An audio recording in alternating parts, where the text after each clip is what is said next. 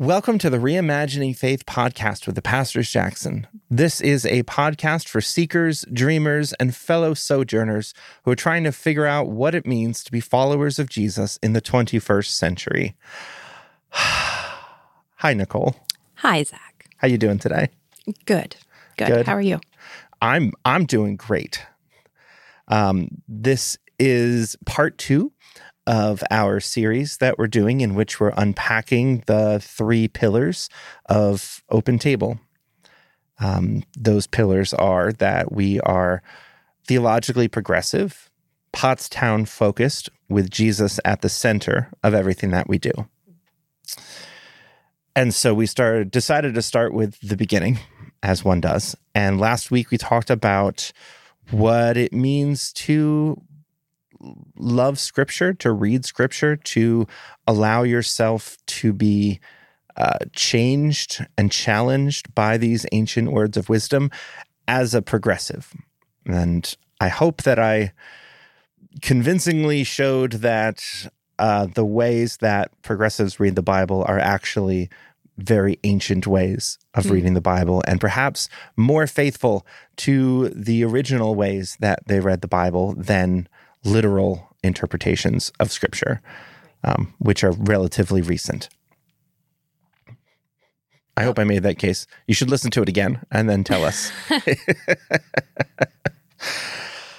So today we wanted to think a little bit more deeply about matters of justice. And how the former informs this. How our reading of Scripture not only informs, but gives us kind of a mandate to make justice a priority instead of as like a side note. Instead of as a side note. Or like if we have to. Yeah. Yeah, I think I've said before, and kind of tongue-in-cheek, that it was Jesus who radicalized me. Yeah. I went to Wheaton College, which is like, we unironically called ourselves the Harvard of evangelical Christian schools. Like, very, very conservative school. My first year there was the first year they allowed dances, and only 3 of them, and they were school sanctioned, and one of them was a hoedown. So, yeah, we're not quite Bob Jones with their like pink and blue sidewalks, but we weren't too far off from that. So I went there as a biblical literalist, fundamentalist Christian, and emerged from it as a bleeding heart liberal, which is not I don't know if that's not the traditional path for a Wheaton grad, or maybe it is. The expected trajectory. Yeah, maybe. There you go. Maybe that's not what they had hoped for. But, you know, when you read the Bible through the lens of Jesus, it's not a far reach. Maybe not a reach at all. Yeah. I'm thinking back to, there was a summer, I think it was the summer after my junior year, in which I was doing some work for the church that I had grown up in. And one of my closest friends, who is not known for his grasp of subtlety and subtext, a very literal, linear sort of thinking person, asked me if I would start a Bible study, because they didn't have one for young adults at the church. And so I did, because that's the sort of thing that I did for my whole life.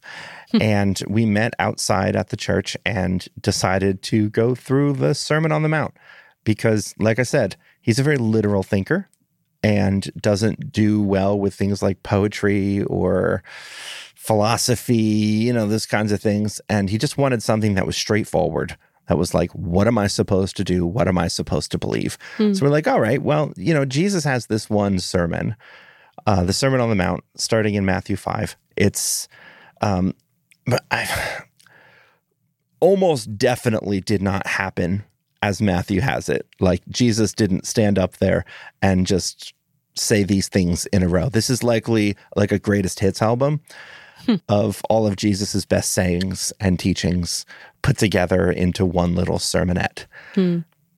That's why it's so stuffed full of goodness. Why it's so powerful. Yeah. And it's probably the only place in the Gospels where Jesus is not speaking in confusing parables and turns of phrases, but he really is just telling you how to live. And so we read Matthew 5 through 7, and we talked about how Jesus very clearly says that you're supposed to not resist an evildoer. You're not supposed to return evil for evil. You're not supposed to it's seemingly not supposed to fight back against somebody who's attacking you. It talks about giving things away. It talks about doing charity in secret so that people don't know about it. It talks about matters of justice and simple living and how to be a compassionate society. And after we had read through it and talked about all of the different, the things that a college student who's learning Greek would love to talk about, like, ooh, let me tell you what this word means and what this declension of this indicates and blah, blah, blah, blah, blah, blah, blah. You're adorable. I'm glad you think so. After we had gone through all of that, my good friend looked at me with total sincerity, and he was like, all right, well, what's next, boss? What are we doing? Where are we going? And I was What's the plan? What's the plan? That's probably exactly what he said. And was like, well, what do you mean, what's the plan? What are you talking about? Like, what are we studying next? And he's like, no. I mean, you're the leader, and you just told us all these things that Jesus said we're supposed to do. I just assumed that you were going to follow this up with like a plan to go somewhere, to do something, to serve somewhere, to fight for something, to protest something, to write letters to you didn't plan anything out to actually do these things. I assumed that was the next step. I'm sorry. Am I overstepping? Did I misunderstand? And he just had this way of just in such a simple, honest way where he wasn't being guilty. He just assumed that because I believed what Jesus said, that it would translate into action. That would actually mean something. Yeah, the things that Jesus said he actually expected us to live out and wasn't just like saying, in an ideal world, this is how we'd like to see things done. But that Jesus actually meant you can do these things now. Right. Because that's the way I've kind of been taught the words of Jesus, that we take them very figuratively, that, oh, sure, in a perfect world, we wouldn't need war. In a perfect world, we wouldn't need to all arm ourselves in our homes and, shoot home intruders and things like that. But, we don't live in a perfect world, and so we can't be expected to live those things out. I've thought we take the words of Paul very literally and the words of Jesus very figuratively. What do you mean by that? Well, I mean, like we said last week, Paul says that I don't permit a woman to teach, so therefore no woman should ever teach, ever, for thousands and thousands of years until Jesus comes back. No woman should ever be a pastor because Paul said it. But yet, Jesus says it is easier for a camel to squeeze through the eye of a needle than for a rich man to enter the kingdom of heaven. And we take that and we go, well, that just means it's probably a little hard. Instead of Jesus said it's impossible. It can't be done. Yeah. Yeah. Well, as I'm thinking about that, I'm thinking maybe it would be helpful to just read even the first 12 verses of Matthew 5. So I'm going to. And so I would like to share even just the first 12 verses of Matthew 5 of that Bible study that you had back in the day. So this is Matthew 5, verses 1 through 12 from the New Revised Standard Version. When Jesus saw the crowds, he went up the mountain, and after he sat down, his disciples came to him. Then he began to speak and taught them, saying, "Blessed are the poor in spirit, for theirs is the kingdom of God. Blessed are those who mourn, for they will be comforted. Blessed are the meek, for they will inherit the earth. Blessed are those who hunger and thirst for righteousness, for they will be filled. Blessed are the merciful, for they will receive mercy. Blessed are the pure in heart, for they will see God. Blessed are the peacemakers, for they will be called children of God. Blessed are those who are persecuted for righteousness' sake, for theirs is the kingdom of heaven. Blessed are you when people revile you and persecute you and utter all kinds of evil against you falsely on my account. Rejoice and be glad, for your reward is great in heaven. For in the same way they persecuted the prophets who were before you." And there are a couple ways I think we can translate this, right? Like we can spiritualize these things. And a lot of folks often prefer Matthew 5 than the Sermon on the Plain, which is very similar. There are blessings and woes.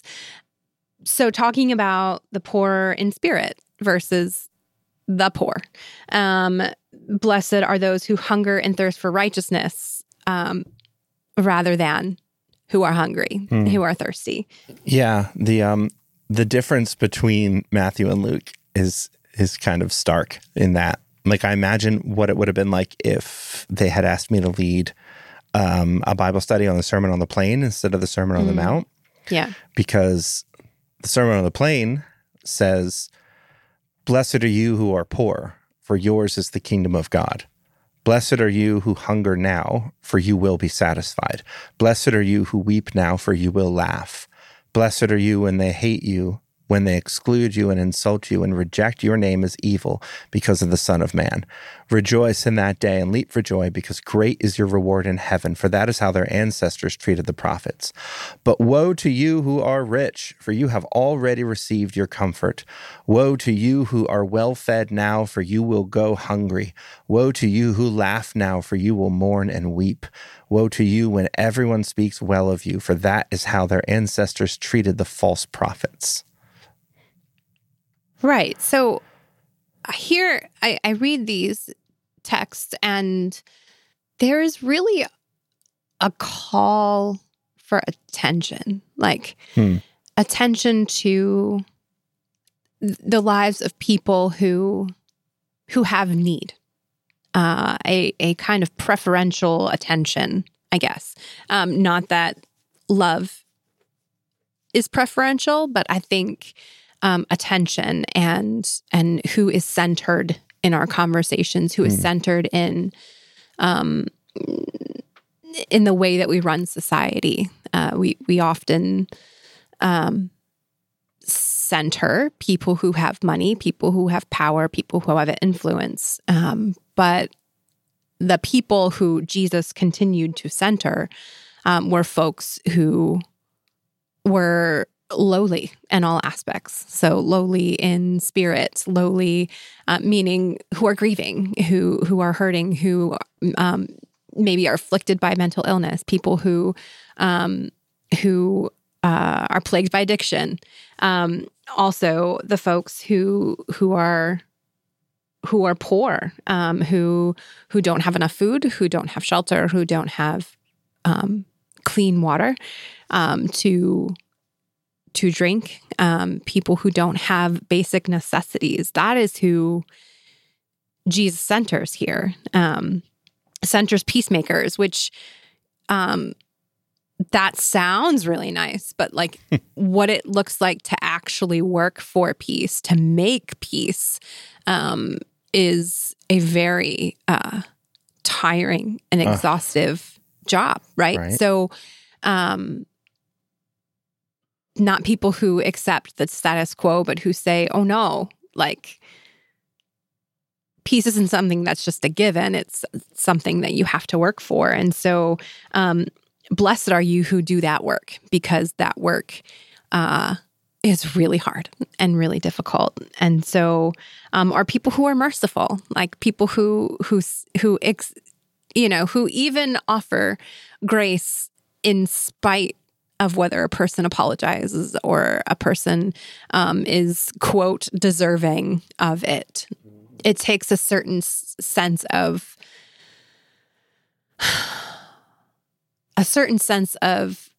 spirit-filledness to be able to offer mercy and forgiveness and grace, because it calls something out of you. It doesn't, again, it's not our natural inclination. No. And you mentioned on Sunday, you read a whole bunch from Dr. King's letter from Birmingham jail, which we then brought up. I decided to bring up as the benediction for the MLK service we had that night with the Pottstown Ministerium. And that was also brought up by our superintendent, Stephen Rodriguez. And who else? Oh, also the new pastor at First Pres? At First Presbyterian, Reverend Carney. And I thought, well, they all kind of mentioned that we gravitate towards the I Have a Dream speech because it's hopeful and lofty and dreamy, when we really should be focused on the letter from Birmingham jail, which was Dr. King responding to an open letter written by 6 leading clergy people who said basically, hey, we agree with your aim, which is equality for all, but not your tactics, that you are pushing society too much and people can't move that quickly. And we need to have patience, and we need to, do this in a timely manner through the courts and not through direct action. And you're causing more problems and blah, blah, blah. And he wrote this really scathing letter. Which, let's pause for a second and think about how much that's like kicking a man when he's down. Like, man is literally in a jail cell, and they're like, you had it coming. You really had it coming. You shouldn't have given a fuss. Like, well, how many times have I heard just in Facebook comments over the past couple of years that, oh, of course we believe that Black lives matter. We believe that all lives matter, but we just don't think that they should be standing in front of traffic and causing these disruptive riots. And they're just going about it all wrong. They've got the wrong slogan. They're excluding people. They need to be more peaceful, like Dr. King. They have to be more peaceful like Dr. King. It's what he would have wanted.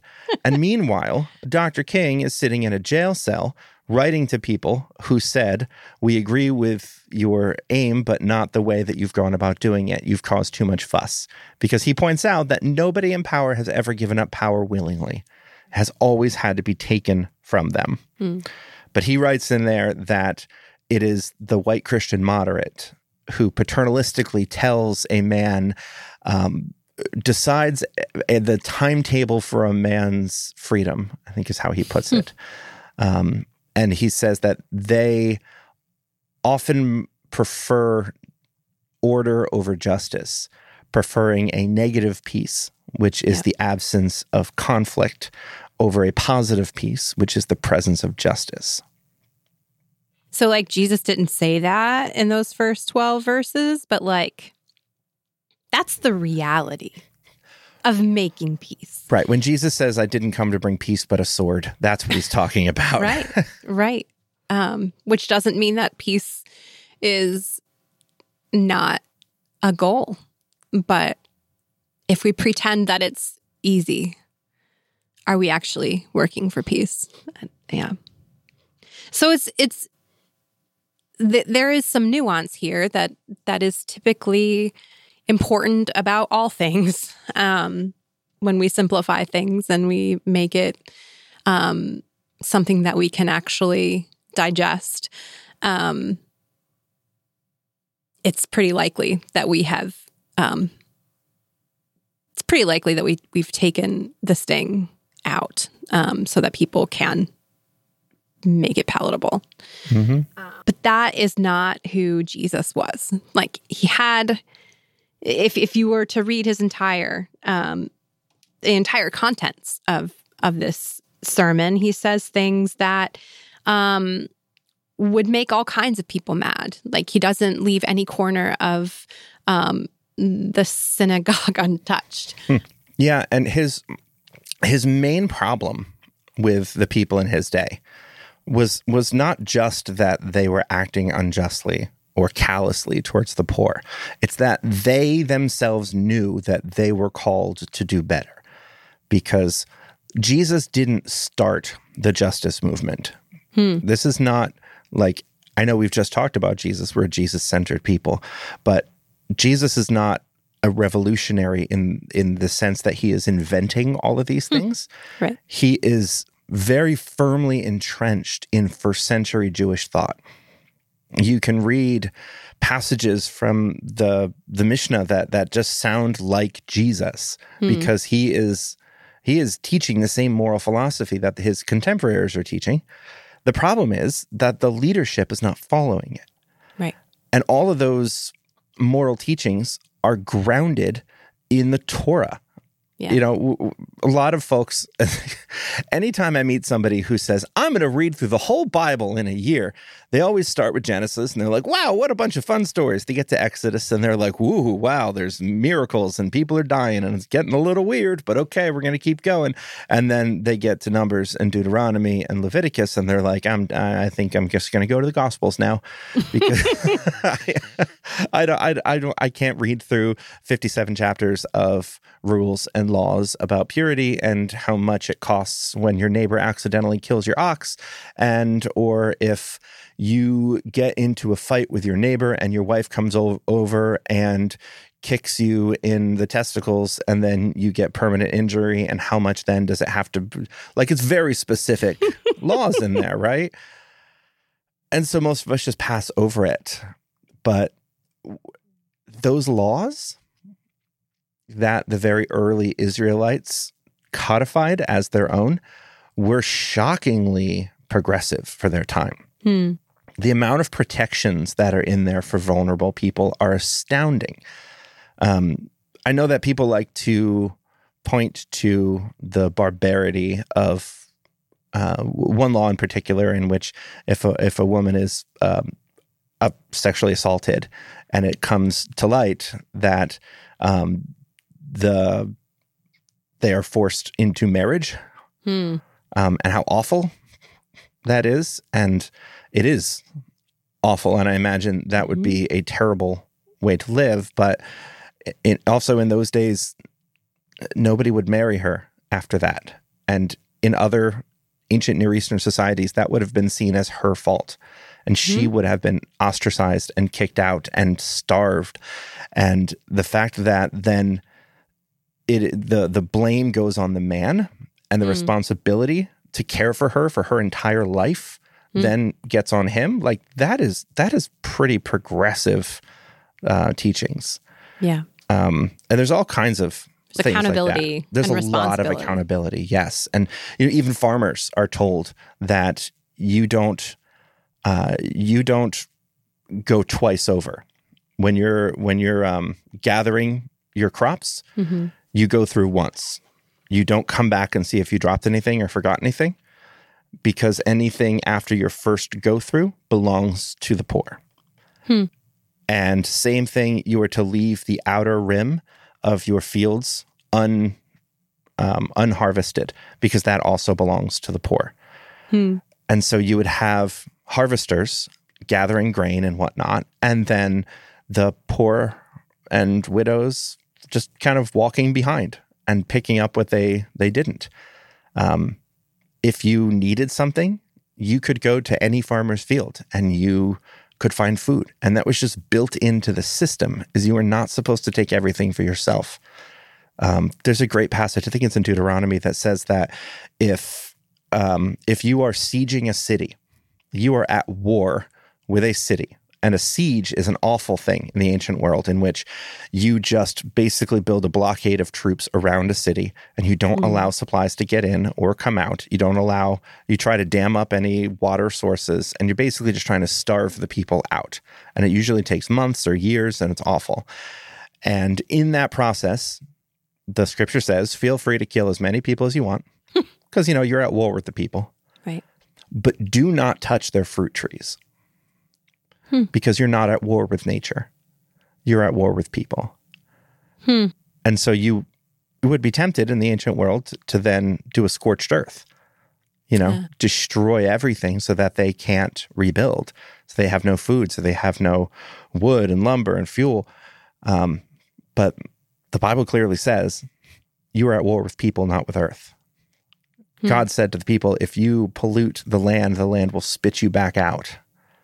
Do not sully the earth beneath your feet. So there's like all these laws peppered throughout that we today would consider like, well, these are pretty progressive laws. Like you've got a lot of very progressive politicians apparently making these laws, which of course we skip over because we have no context for. And you would need to take several classes to understand just how different these are from their other ancient Near Eastern people. But the Israelites, the Jewish people, they are a people dedicated to lifting up the lowly.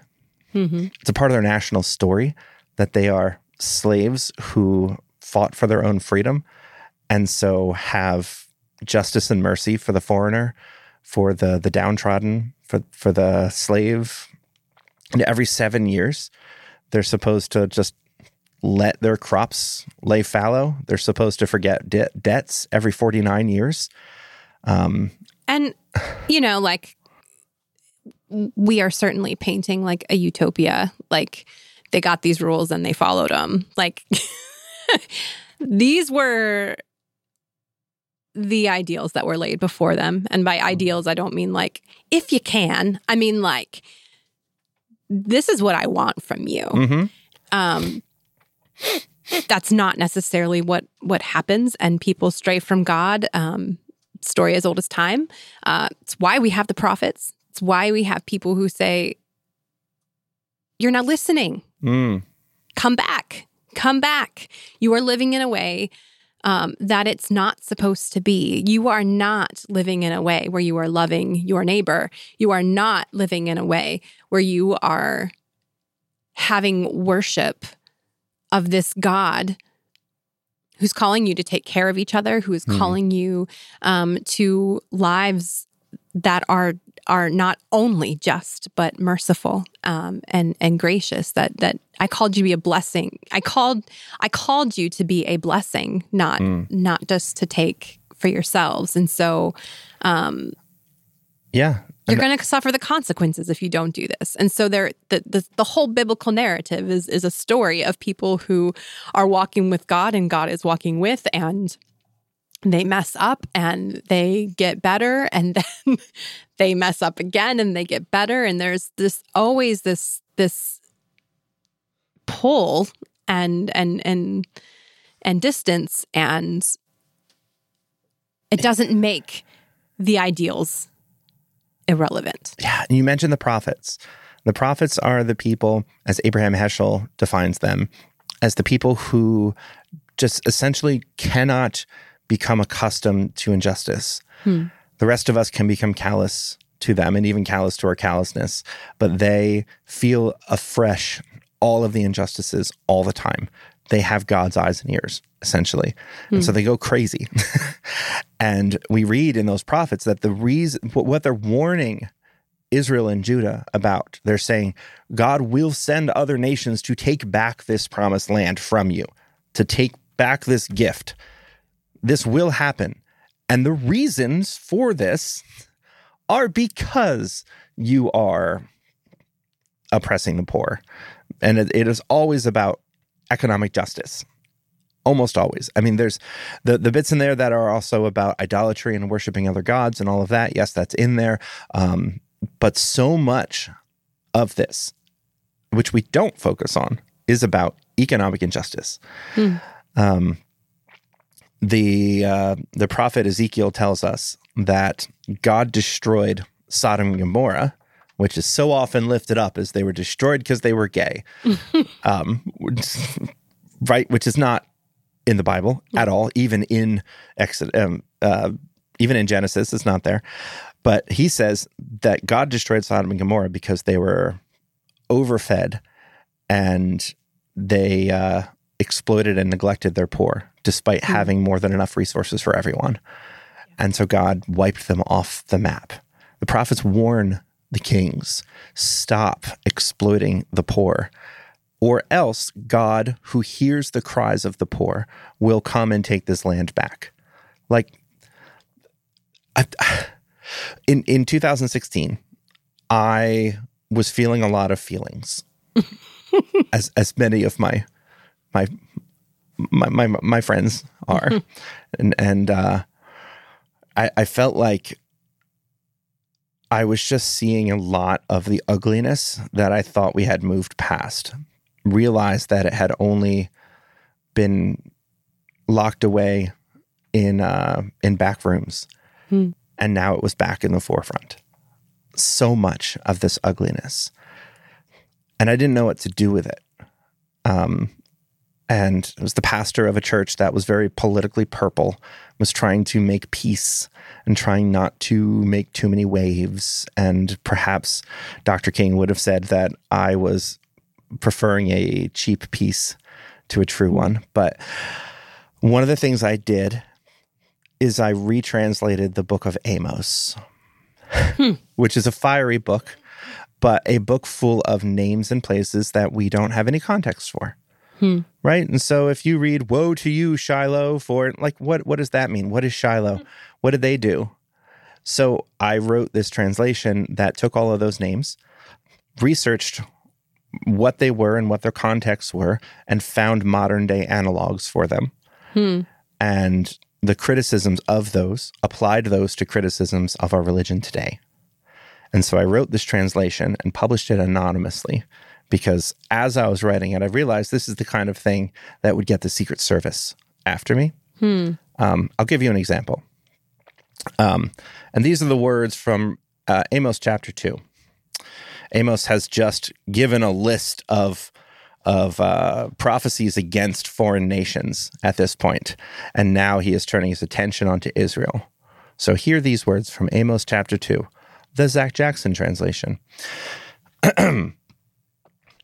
Thus says the Lord, for 3 transgressions of Washington, and for 4 I will not revoke the punishment, because they have rejected the law of the Lord, and have not kept his statutes, but they have been led astray by the same lies after which their ancestors walked.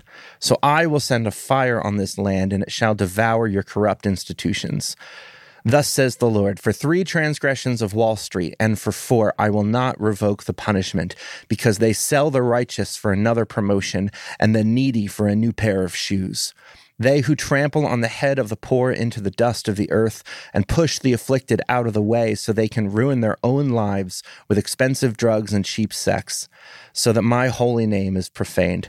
They lay themselves up in their penthouses, shrines of concrete and glass to the god of money.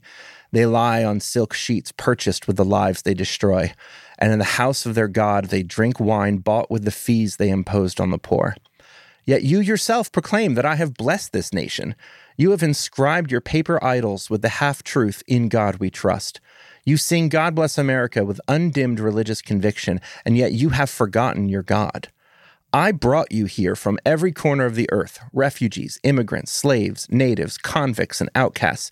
You were not a nation, but I made you a nation, a beacon of hope and freedom for the dawning of a new age.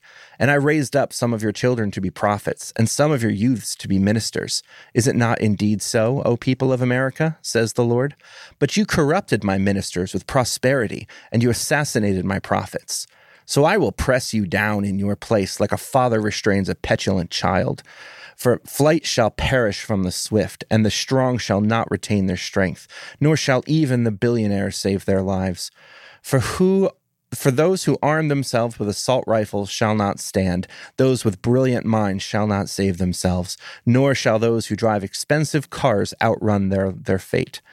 And those who demand respect and wield great power shall flee away naked in that day, says the Lord. So it goes on like that for, I don't know, how many chapters is Amos? 7? That sounds 9 chapters like that. I use names of people, presidents, perhaps, senators, famous megachurch pastors, prosperity gospel preachers, that sort of thing. Very cathartic. So Amos came around in the lectionary, and some people in one of my clergy groups were asking how to preach it. And so I was like, ooh, I did a translation of this, and I copied and pasted it into the chat. And then I came back a day later and I was like, why have I not gotten any comments on this? And I went and looked, and it's because the Facebook algorithm had removed it and had flagged me for posting inflammatory content meant to incite violence. So then I posted a link to where I had anonymously posted it, and then Facebook blocked the entire domain because, again, it broke the community rules of inciting violence against others. And I tried to send it then in a private message to someone who asked for it, and it wouldn't work. It blocked it there too. So then I had to make a Google Doc and share the Google Doc with people, because Google apparently hasn't censored me yet. But like, all it took was changing the names and places of the actual Bible, and Facebook decided it was too controversial. And think how many times, for how many years, are those passages read in church and nobody bats an eye? So when I hear the word social gospel or social justice gospel or whatever, it makes me mad. Because it's just the gospel. It's just the gospel. Yeah. It is the gospel, and it is the entire history of the Israelite people from which we are a branch grafted on. It is in our roots. It is in our DNA to be a people set apart to fight for the dignity and value of every human being. It's just baked into the story. I don't know how you can be a Christian and not care about other people in that way. Yeah. I mean, probably in the same way that the Israelites lost their way. It's not a story that is new, and the stakes are just as high, right? So take this into our own context and think about the things that are kind of that are plaguing our society right now.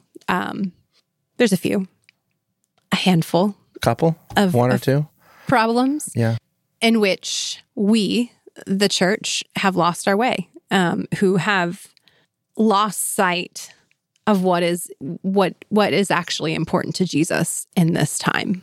In our community, there is a glaring situation that is happening that has really got everybody's attention, both the religious and the not religious, the government and the people of this community. And that is, what is our responsibility to our unhoused neighbors? It's a political issue. It is a societal issue. It is a economic issue. It is a personal issue. And it's one that our society tries really hard to weigh how to respond, and if it is our responsibility to respond, and if it is our responsibility, what is our responsibility? And if you live in Pottstown, you have heard about this because it is a very, very, very contentious conversation between the churches and the local government and the local businesses and homeowners, and there are all kinds of complexity and issues connected to this. But at the heart of the matter, it seems to be asking what our priorities are, right? So we're coming face to face with it, and we're being forced to ask ourselves, are we concerned about revitalization? Are we concerned about houseless neighbors? Who is our neighbor?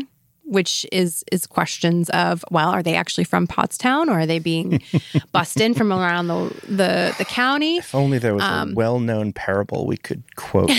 Right. Like, is there, is it our whose responsibility, first of all, is it to care for these folks? Do they deserve care? Or have they put themselves in this situation and therefore we can wipe our hands clean? And who's going to pay for it? And what are we going to do about all of the things that happen when you take care of houseless persons? And then the conversation becomes the homeless and not people who don't have homes. Yeah. We put the social situation before the person, and therefore we don't have to care about the dignity of the person. And I think, as we've been following, as we've been trying to discern our way and what a faithful response would be, it is complex. It isn't a cut and dry, a simple solution, but something that is calling out our best selves, because that is what's going to make the necessary changes and the necessary actions. Right. I mean, Dr. King loved to preach from that story of the Good Samaritan, which I tongue-in-cheek mentioned just then.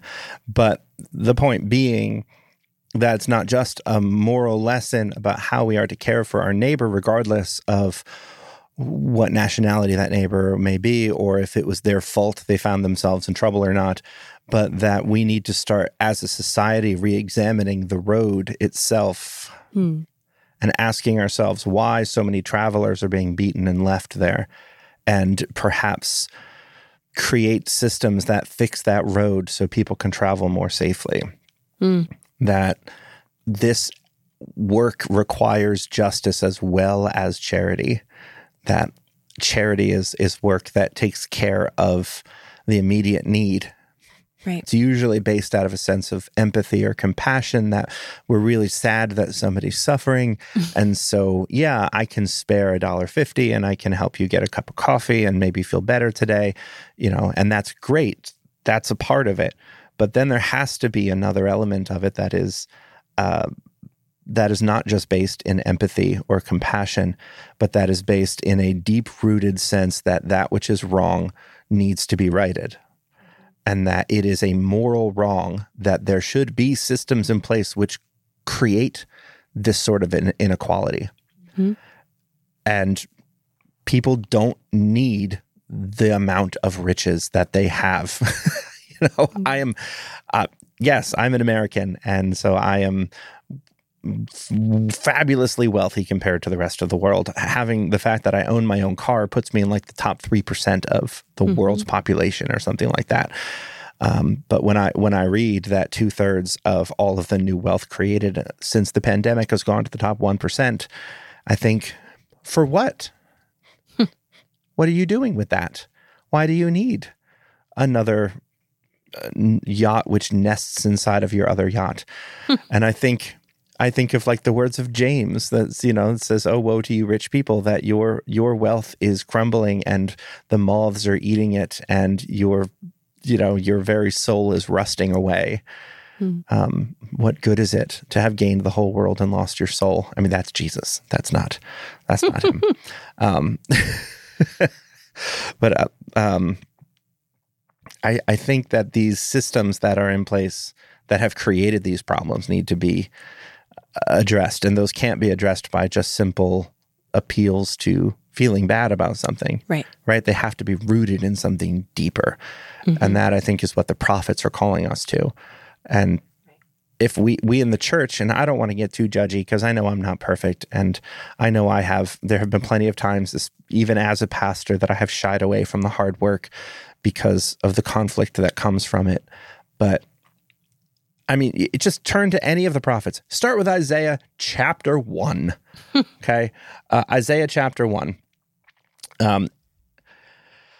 Oh, the multitude of your sacrifices, what are they to me, says the Lord? I have more than enough of burnt offerings of rams and the fat of fattened animals. I have no pleasure in the blood of bulls and lambs and goats, and I might add of really pretty liturgies and Christmas songs and Easter celebrations and special offerings. When you come to appear before me, who has asked this of you, this trampling of my courts? Stop bringing meaningless worship. Your incense is detestable to me. New moons, Sabbaths, and convocations, Christmas Eve services and Easter services and special assemblies, they are wearisome. When you spread out your hands in prayer, I will hide my eyes from you. I'm not listening to you. Your hands are full of blood. Wash yourself. Make yourselves clean. Take your evil deeds out of my sight and stop doing wrong. Learn to do right. Here we go. This is all it is. Seek justice. Defend the oppressed. Take up the cause of the fatherless. Plead the case of the widow. That's it. I mean, that's it. Right? That's the core. That's the bottom of this thing, right? Micah says the same thing. The true religion, good religion that is right in front of God, is to simply act justly, love mercy, to walk humbly with our God, right? To plead for the case of the poor and the widows and the orphans. Jesus himself says, at the end of all things, you will stand before a great throne of judgment, and you will be judged.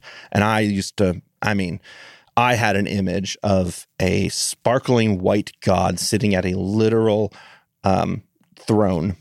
This coming from one of those Chick tracts, you know what I'm talking about? And in my mind, God judged people on how much they sinned. Right? And so, you looked lustfully upon that person. And so now that is a mark against you.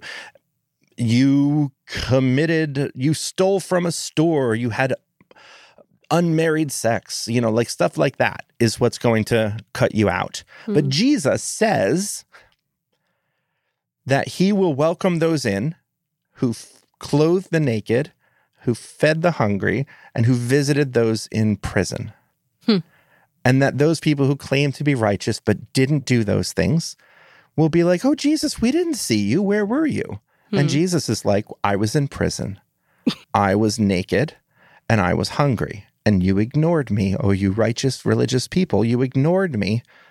But there I was the whole time right in front of you, and you ignored me. Like that's his criteria for getting into heaven. Not getting into heaven. That's a different episode. But like that is Jesus's criteria. We are making this so much more complicated than it has to be. Yeah. And I obviously can't apply that to civic spaces because the government doesn't run on Christian ideals, despite the fact that many Christians would like it to. But I have to run my church that way, and I have to run my life that way, and I have to call on any politician who claims to be touting Christian values to live that way. And this is why prophets don't usually die of natural causes. Yeah. The Reverend Dr. Martin Luther King Jr. Was assassinated at 39 years old. Jesus made it to 33. So, John made it less than that, 31 maybe. So I think we probably could keep going, and probably will. We didn't even talk about specific justice issues, right?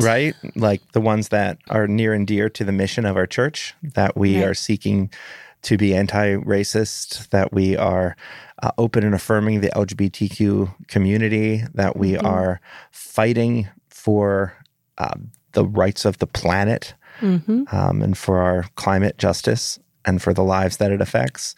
And also working for fair and equitable funding for the public schools in our Commonwealth, which is an issue that is very near and dear to Pottstown.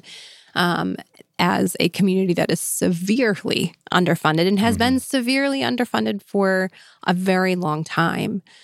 It seems really important that at the heart of what we do as a faith community responds, not reacts, responds, that seeks solutions and actions that meet the needs that directly impact the people in our community.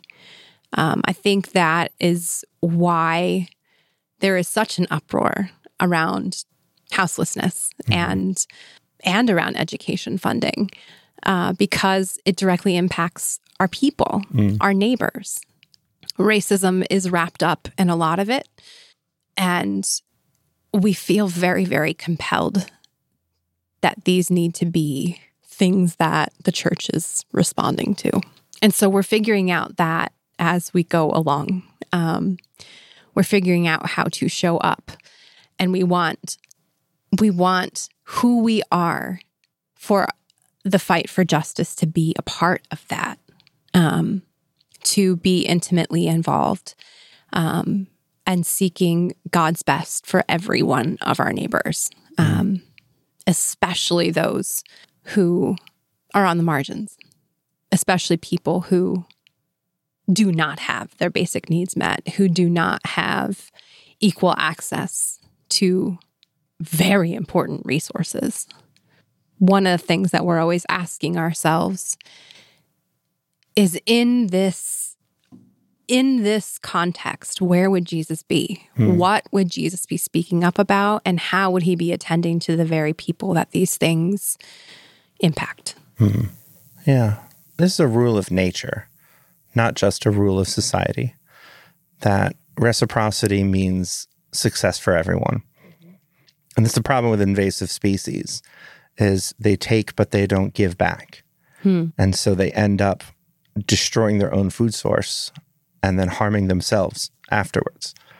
But when you have ecosystems that have had, in some cases, millions of years to adjust to each other, to co-evolve, the most successful are the ones that are the most wrapped up in that blanket of reciprocity. I think about trees that they're in their leaves, using light and carbon dioxide and water, create glucose, the sugar. But I don't know the exact percentage off the top of my head. It's something like 75% of that sugar does not go to the tree. It goes to the fungi under the soil so that it can grow, so that the fungi can break down the minerals in the rocks and in the decaying animal and plant matter on the surface, so that it can get the nutrients that the tree needs to grow, because the tree can't make those things. So the tree makes the sugar, which it gives to the fungus, and the fungus makes, which the fungus can't make. And then it gives the nutrients to the tree, which the tree can't make. And together they thrive. But they don't thrive on their own. Right. They can't thrive on their own. And every little aspect of every little ecosystem, it's just everything is interconnected, and everything works for the benefit of everything else. And it has to. And that's how life thrives. That's just the way of the world.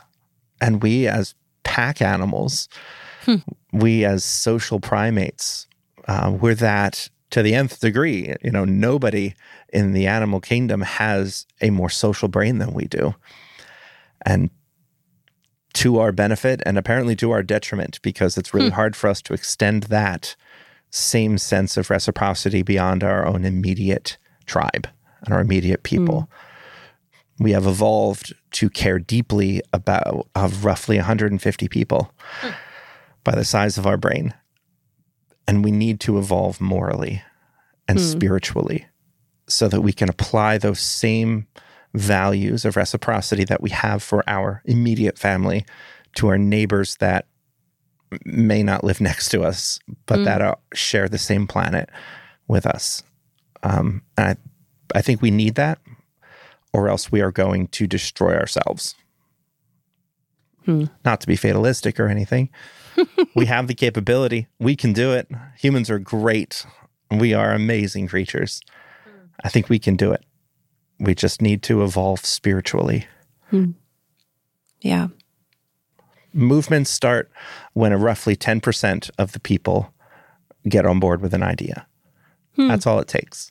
10% of the population gets on board with an idea, believes it truly, and then it starts to take hold. So we don't need much.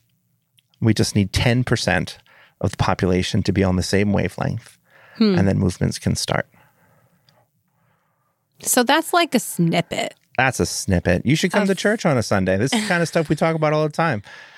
Yeah. Yeah. And I think we are really continuing to find out who we are by that which is touching our hearts, right? So I don't know that we're going to get it, quote, right. I don't know that we're going to figure it out. But that is why we're doing this together. This is why we are doing this as a community of faith and not a pastors of faith, because we don't know everything and we don't know all of the places to which God is calling us to.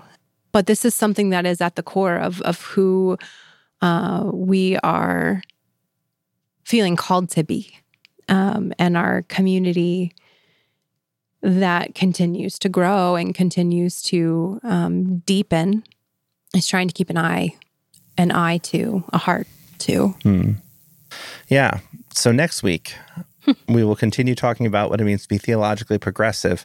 But we're going to talk about something that is near and dear to my heart, which is how we reconcile modern science with a belief in the supernatural. Easy peasy. Easy peasy, lemon squeezy, right? This is the issue that, so many people seem to have, at least so many people as they grow up and into their teens. And this is when they leave the church, when they're like, I can't believe in an invisible sky god. And worry about whose imaginary friend is better, while also learning about the beginning of the cosmos. It seems like this is fantastical fairy tales. So we're going to dive into that, and I'm going to prove to you and Nicole that you don't need to be a nerd to care about these things or to have insights into them or have intelligent, important things to say about them. Perfect. Until then, once again, we want to thank our supporters on Patreon for making this podcast possible, as well as all of you who join us in whatever podcast feed that you have. Those of you who have left a review on iTunes or on Spotify, those of you who have shared an episode on social media or just told a friend about it. That is the best way to spread a podcast. Even in these days with these major podcasts out there, you can spend all kinds of money, and still the best way to spread the word about a podcast is through word of mouth. And so if you think that the sorts of things that we're talking about are the kinds of things that are important for other people to talk about or to hear about, or to know that they're not alone in feeling these ways, then please send this podcast to somebody that you know and care about. That would be a huge help to us.